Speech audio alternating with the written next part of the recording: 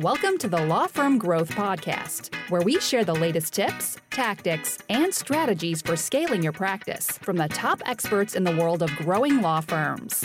Are you ready to take your practice to the next level? Let's get started.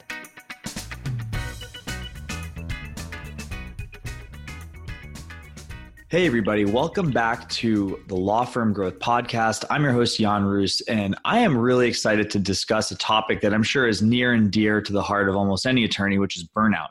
And today I have David Shar, who's the founder of Illuminate PMC. He's a speaker, he's an expert on organizational psychology, and he's spoken with law schools, the ALA. Really huge expert on this topic, and I'm really excited to have you here, David.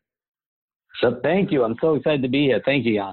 All right, awesome. So we were talking a little bit on the pre-call, and you got a pretty interesting story about how you kind of came into this this very interesting realm of corporate culture and burnout and that sort of thing. Would you mind telling us your story of how you got here?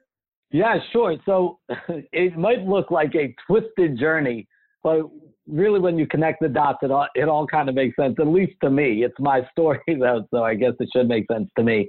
I was a young entrepreneur and opened up an ice cream franchise in Baltimore City. And where this thing was located, most of my employees came from the projects. I mean, we're talking like you turn on the TV and see The Wire. If you're familiar with The Wire, like this was real life for so many of my employees.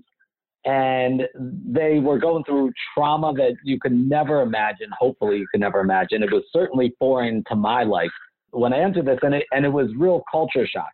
And one day, this young girl for me came into work, and she was looking very down. And I said to her, what's going on? Like why are you upset? And she explained to me that her boyfriend, who was either a Blood or a Crip, had been shot and left for dead. They had flown him away to the hospital via helicopter, and it did not look good. So I told her to leave. I said, go home, go be with family, go to the hospital, whatever you need to do, just go. And she refused to leave. And I understood that money was tight. And so I told her I would cover her shift personally. She should just go and be with family, go where she needs to go. And again, she refused to leave. And she said to me, I can't leave. I need to be here. This is my happy place. And it hit me like a ton of bricks. It's very similar to when my first child was born, standing in the delivery room, and he comes out and you expect nothing but excitement, and that happens. But also it's like a ton of bricks are suddenly resting on your shoulders, and you feel this responsibility that you've never had before in your life. And that day with that crew member in that ice cream parlor in Baltimore City, that was the same feeling.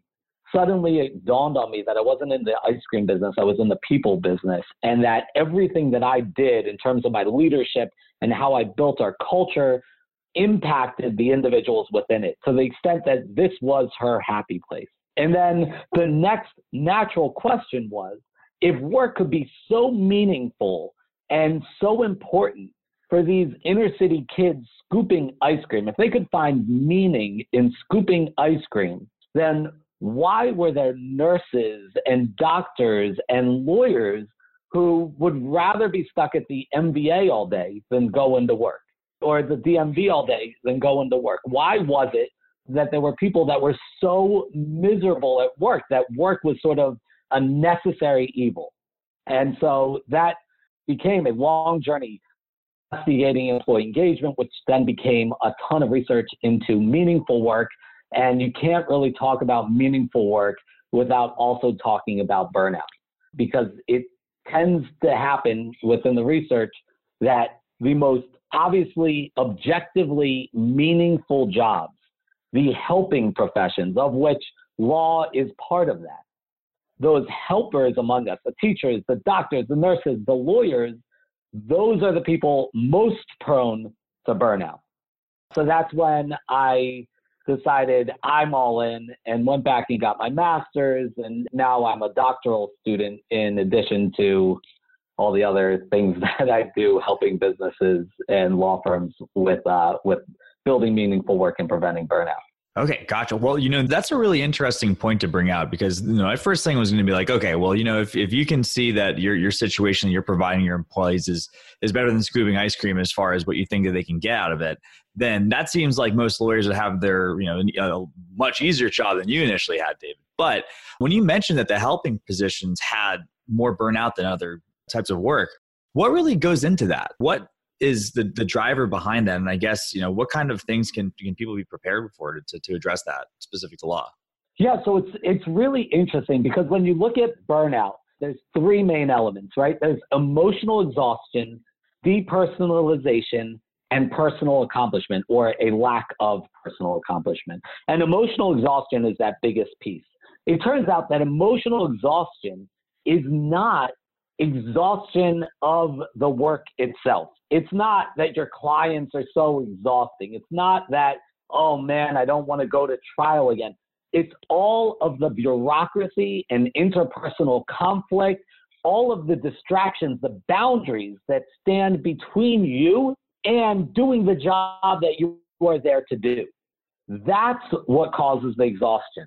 So when people enter these professions, they are entering a profession, specifically many, to make a difference in their clients' lives. And when they find that in the real world, their hands are tied and they are unable to help or to help as much as they would like to, and that they've got to jump through hoops in order to accomplish these things, it leads to emotional exhaustion. The second thing really falls in line with the personal accomplishment part. When we enter a job, we're thinking, okay, here's the job description. This is what I put in, and then this is what I get out, right? I'm going to work X amount of hours and do X, Y, and Z, and the employer is going to pay me and give me bonuses based on such and such and these benefits. And that's it. That's the most basic agreement that you have when you start a job. However, worth having at your firm is not going to stop there. They're going to go above and beyond their job description. If they don't, then you shouldn't have them employed, and that's a whole nother conversation. But people want to do something, to have an impact, and so they go above and beyond. And what they end up doing is they end up martyring themselves. They go above and beyond, but oftentimes are faced with an employer who is still sticking to the job description. The employer who still will say to me behind closed doors, or sometimes some of these employers will say it to their employees like face to face. They say things like, you're paid to do this job. This is what I pay you for. I don't need to say thank you. This is why your paycheck is your thank you. This is the agreement that we have. But in reality, employees most often will go above and beyond, at least at first. And when employers don't match them there, and as an aside, it's incredible how when I walk into law firms and other workplaces and speak to frontline employees and then speak to the lawyers or the managers, the legal managers, what I find is that when I'm talking to the bosses, they will tell me that they thank their people all the time. And they'll list all these different ways that they thank them.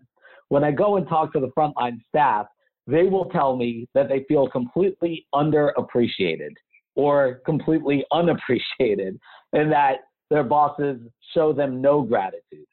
So if you think that you're showing gratitude enough, whatever you're doing, double it. You've got to be blunt when showing gratitude to your people, because that's another essential element. So going back to your question of why are these helping professions the ones who suffer the worst burnout, part of it is that they go in with these wide eyes and they want to do and they want to make a difference in the world, and then they're brought down to reality because by the things that are restricting them from doing their job and from feeling underappreciated for the work that they do. Yeah, so that's really interesting. It seems like it's almost, there's more of a potential high. So I guess when things fall back to earth, it's even more crushing, and that's probably leading to more burnout. But I mean, that's a couple really interesting directions that we could potentially go to for sure. But I mean, I guess my first question is that, like, I know that there's a lot of people, and we've got people who listen to this podcast who range from solo practices all the way up to, medium and regional law firms. But for people, I think a lot of the problems you might have, especially in a newer business, are like, sometimes you'll hire an employee, sometimes it's somebody part-time, sometimes it's somebody virtual. And you kind of have the machine up and running before you've really put any thought into how you got there. So I guess my question is, when do people have to start thinking about these things? A lot of the times I hear a lot of this stuff getting discussed in the context of a big team, but what does the transitions and, first steps look like to getting to that point? Yeah, I think people often will do things backwards to that point. Oftentimes they'll hire and then figure out what the job is that they're hiring them for. And that can be a bit of a train wreck, because why are you hiring somebody? You need to know what knowledge, skills, and abilities, what core competencies they require before putting them in the spot if you want them to be successful in the job. We have a huge problem with turnover industry-wide, but within law very much so as well, especially smaller law firms have huge issues with turnover. And part of that is that our interview process, our selection process is very backward. So oftentimes we will select people based on an unstructured interview where we bring the person in and we get this get to know you chat, and we're a great judge of character. So we'll bring somebody in because they're super charismatic. And then the question is, does your paralegal need to be super charismatic? Like, is that a thing? Maybe it is, but is that everything? Maybe it's even more important for them to be super conscientious. Well, what in the selection process did you use to figure out who's going to be the most conscientious? And then you have the other issue where if we're just basing our hiring decisions on these unstructured interviews, these get-to-know-you chats, then one day you turn around and everybody in the office looks a lot like you, because you're just naturally going to gravitate, maybe have more in common with people who have similar backgrounds to you. You'll have more to talk about.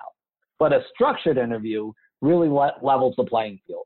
The way I talk about that selection process is I am no longer friends with 99% of the roommates I have ever had. My wife and I are tight, but the other roommates I've had in my life, I am not friends at all with most of them, and we all started as best friends.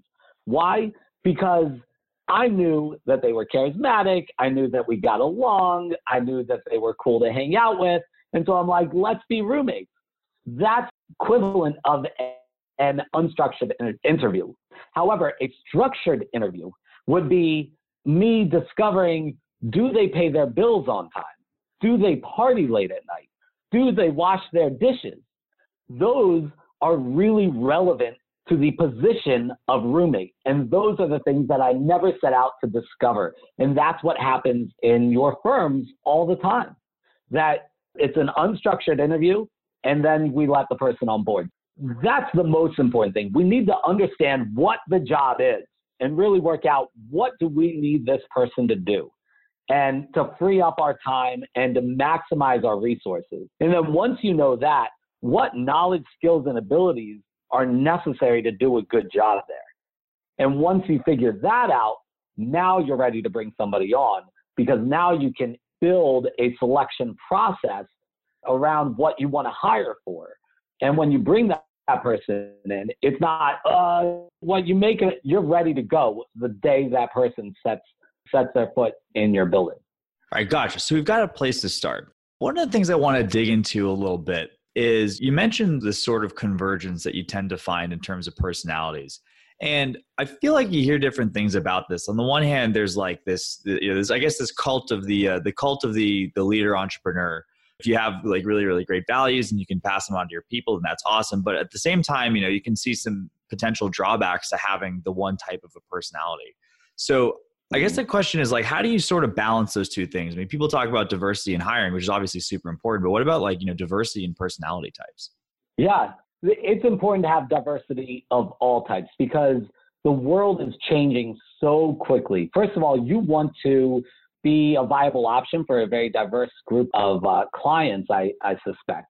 The other thing is you need diversity within your firm, because with diversity, you are so much better equipped to be nimble in this world where we need to be nimble. The business environment is constantly changing. And while the legal world is so stoic and kind of solidified where they are and tends to move a lot slower. As you can see, the issues happening within the legal world are issues that tech has sort of moved past because tech was on the cutting edge of it. But within the legal world, you still have these enormous discrepancies between senior leadership and female attorneys. And you have all of these discrepancies because it's so slow to change. Diversity alone means nothing. In fact, diversity alone, the research shows us, leads to increased interpersonal conflict. Diversity alone leads to increased turnover.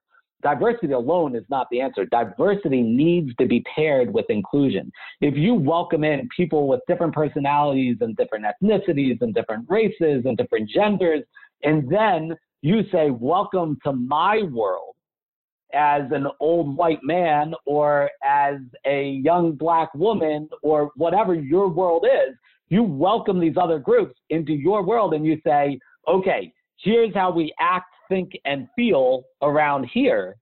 Well, that's not diversity at all. You're bringing in a diverse group and then you're telling them to conform. And that really causes a lot of problems. So inclusion is about having different voices and valuing those different voices. That's extremely, extremely important. So it makes you more nimble within the business environment. It makes you more creative. And when diversity is paired with inclusion, it actually decreases turnover and does a ton of great things in terms of engaging your workforce. Yeah, it's clearly a more nuanced version than a lot of people like to talk about. And I think it's really good why we have somebody with your kind of expertise on here to discuss it, David. And another thing I wanted to touch on was this whole concept of, so we've talked about burnout sort of from the perspective of people not feeling wanted and also from the hiring perspective. And you work with a fair amount of firms, like what would you say are the most common things on the other side of that coin, which was, basically the stuff that happens organizationally that obstructs people from really fulfilling their purpose? Do you see any sort of common things in the firms you work with or small law firms in general, or even people that are scaling up from the solo to like maybe the solo and the one paralegal situation, which I'm sure we have some listeners that are in? Yeah, I think something really, really lacking in a lot of law firms is autonomy. And there's good reason for a lot of that. Firms could do a better job of very carefully introducing autonomy. So when I talk about autonomy, I talk about trust but verify. In other words, when you meet with your employees and you let them run with it, you set up checkpoints. When are you going to check in with me? The boss asked the employee, right? When are you going to check in with me? What deadlines can I expect from you, et cetera? And now you're setting it up so the employee has the buy-in and the employee gets to be autonomous, but they're expected to check in with you. And now if they don't check in with you or have something completed by a date that they said they would, now you have every right to check in with them and say, hey, I thought you were going to get this to me. So that sort of building autonomy really helps while being secure in that you're not blindly trusting people. But when employers really show no trust of their people, I really wonder, hired this person and whose responsibility was it to train this person? If you're telling me that you can't trust the person, then you failed at one or both of those jobs. So you really need to bring people in and trust them. I'd say autonomy is absolutely huge. The other thing is just the interpersonal conflict. I think as lawyers, especially trial attorneys, battling is part of what you do, right? You fight for your clients. When my wife and I first got married, our first year of marriage was a wreck. It typically is, from what I understand. At least that's what I tell my wife. Yeah, all marriages are a wreck the first year. But when we first got married, every time the world would turn on us, we would turn on each other. And it took about a year for us to realize that was the most counterproductive thing in the world, that when the world got tough, when the bills were piling up, when something happened at work for one of us or something happened with our kid or whatever it was, that's when we needed to have each other's back.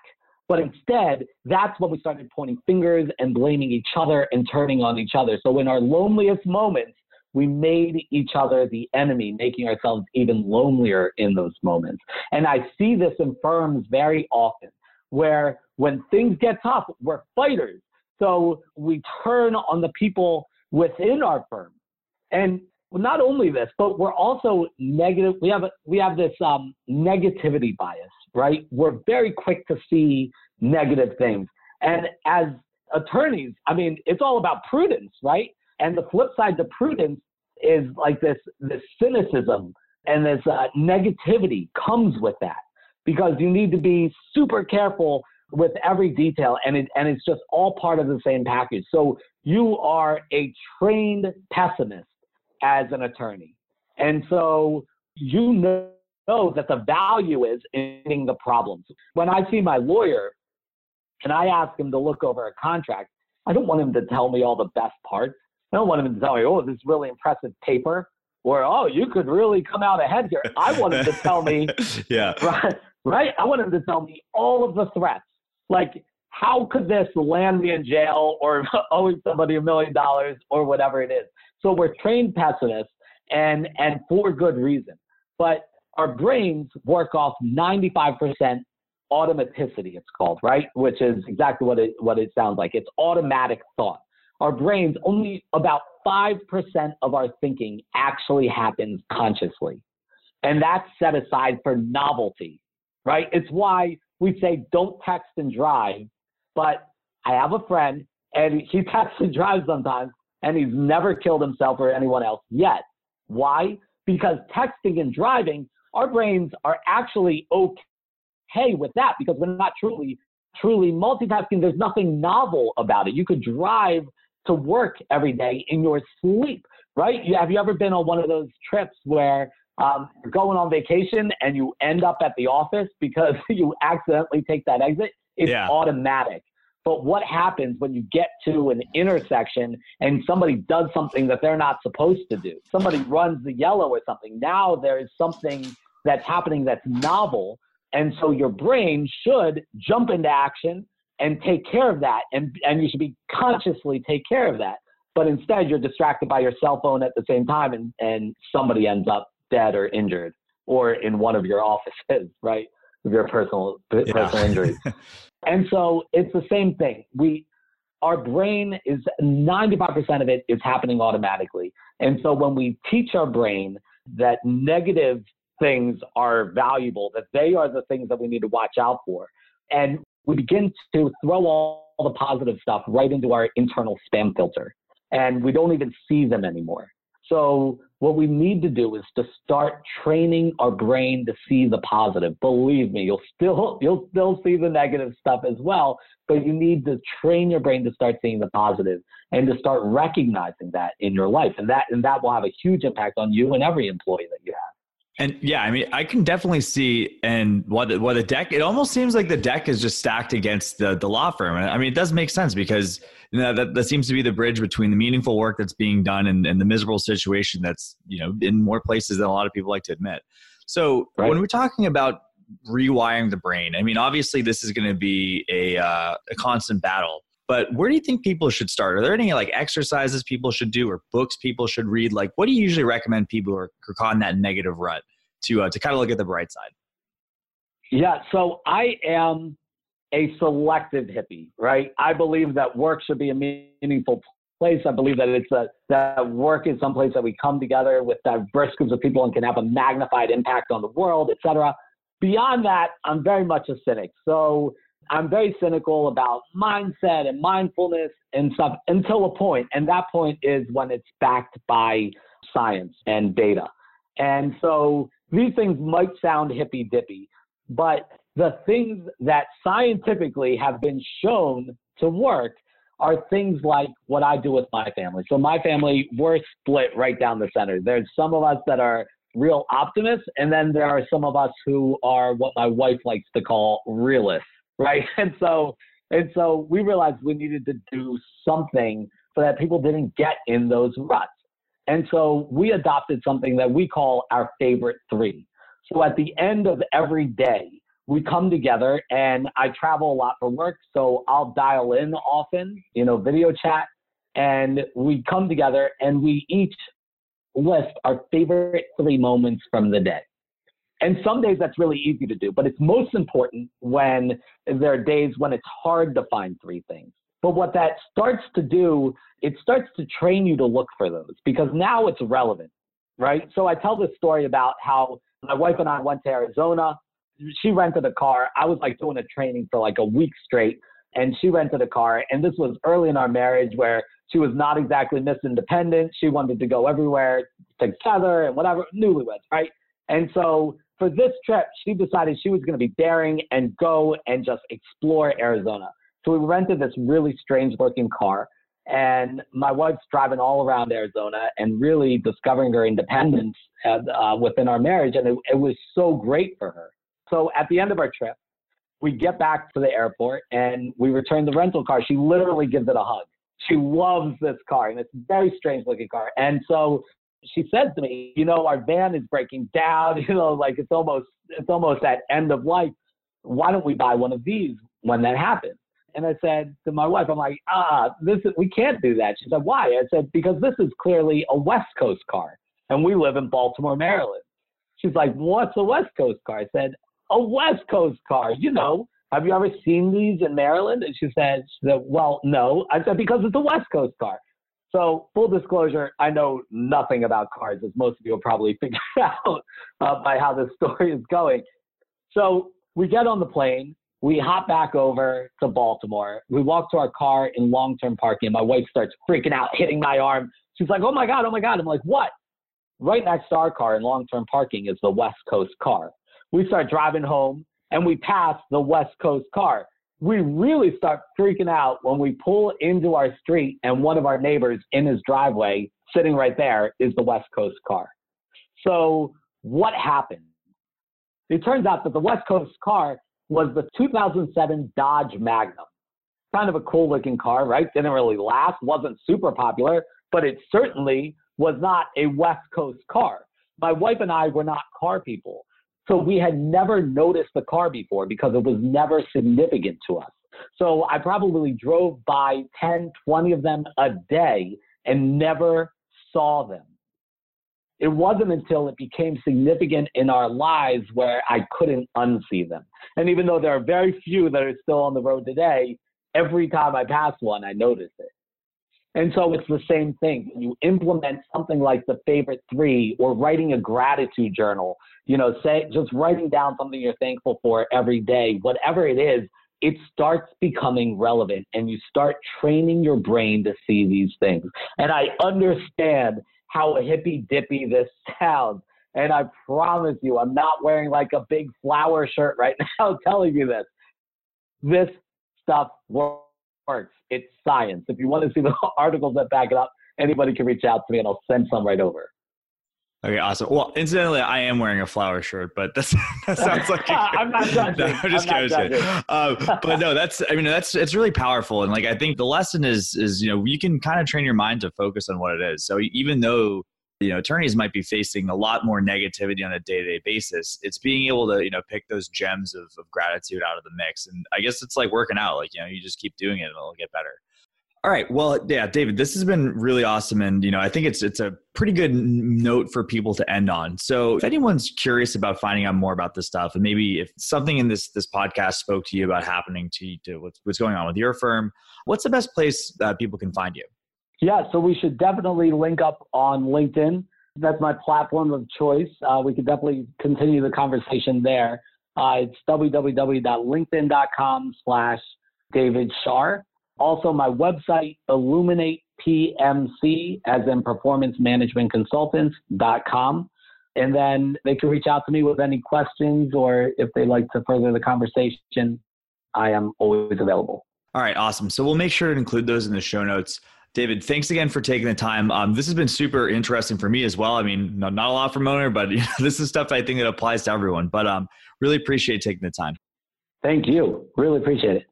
All right. And then we'll be back next week with another fantastic episode of Law Firm Growth Podcast. Take care, everyone. Thank you for listening to the Law Firm Growth Podcast. For show notes, free resources, and more, head on over to casefuel.com/podcast. Looking forward to catching up on the next episode.